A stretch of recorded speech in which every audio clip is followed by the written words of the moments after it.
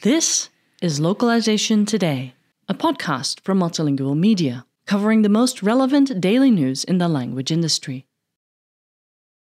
Meta received some harsh words from frustrated Spanish speakers after a shaky international rollout of its game Horizon Worlds. Meta, the company formerly known as Facebook, launched the game in Spain and France on August 16th. However, Spanish players were understandably confused when they began playing the game only to learn that it had not been properly translated into Spanish or localized for a Spanish audience. The company released a statement later that day, noting that the game is only available in English and will be localized later on in the future.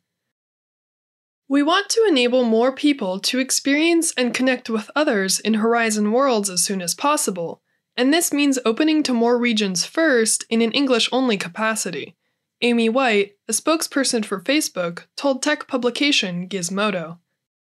We look forward to building a more localized experience soon. Upon its initial release in Spain, some parts of the game had been translated into Spanish, but these were few and far between. Real o Virtual, a Spanish YouTube channel reviewing virtual reality-based games, uploaded a video playing the game and showed that items had been translated into Spanish, but some remained in English. The translated items were seemingly selected at random. One menu allowed users to select from the options Movimiento, Spanish for movement, General, Sound, Seguridad, Spanish for security, and Legal. Real o Virtual and the channel's audience criticized the company's failure to localize the game properly before releasing it in Spain, pointing out the irony in the fact that the company has put millions of dollars toward the concept of the metaverse and was seemingly unable to translate the game into a language spoken by hundreds of millions of people. Meta later updated the game so that all menu items were in English only, according to Real o Virtual. Spanish is a language with more than 500 million speakers in more than 20 countries, among them the United States, which is the country with the second largest number of Spanish speakers, one commenter wrote.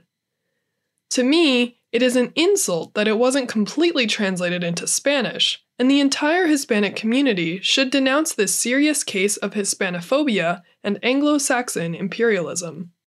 Meta is no stranger to imperfect Anglo-centric international launches.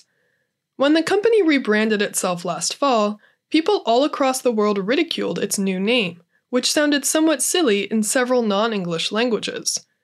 In October, Multilingual raised questions about how the company would manage its multilingual experience.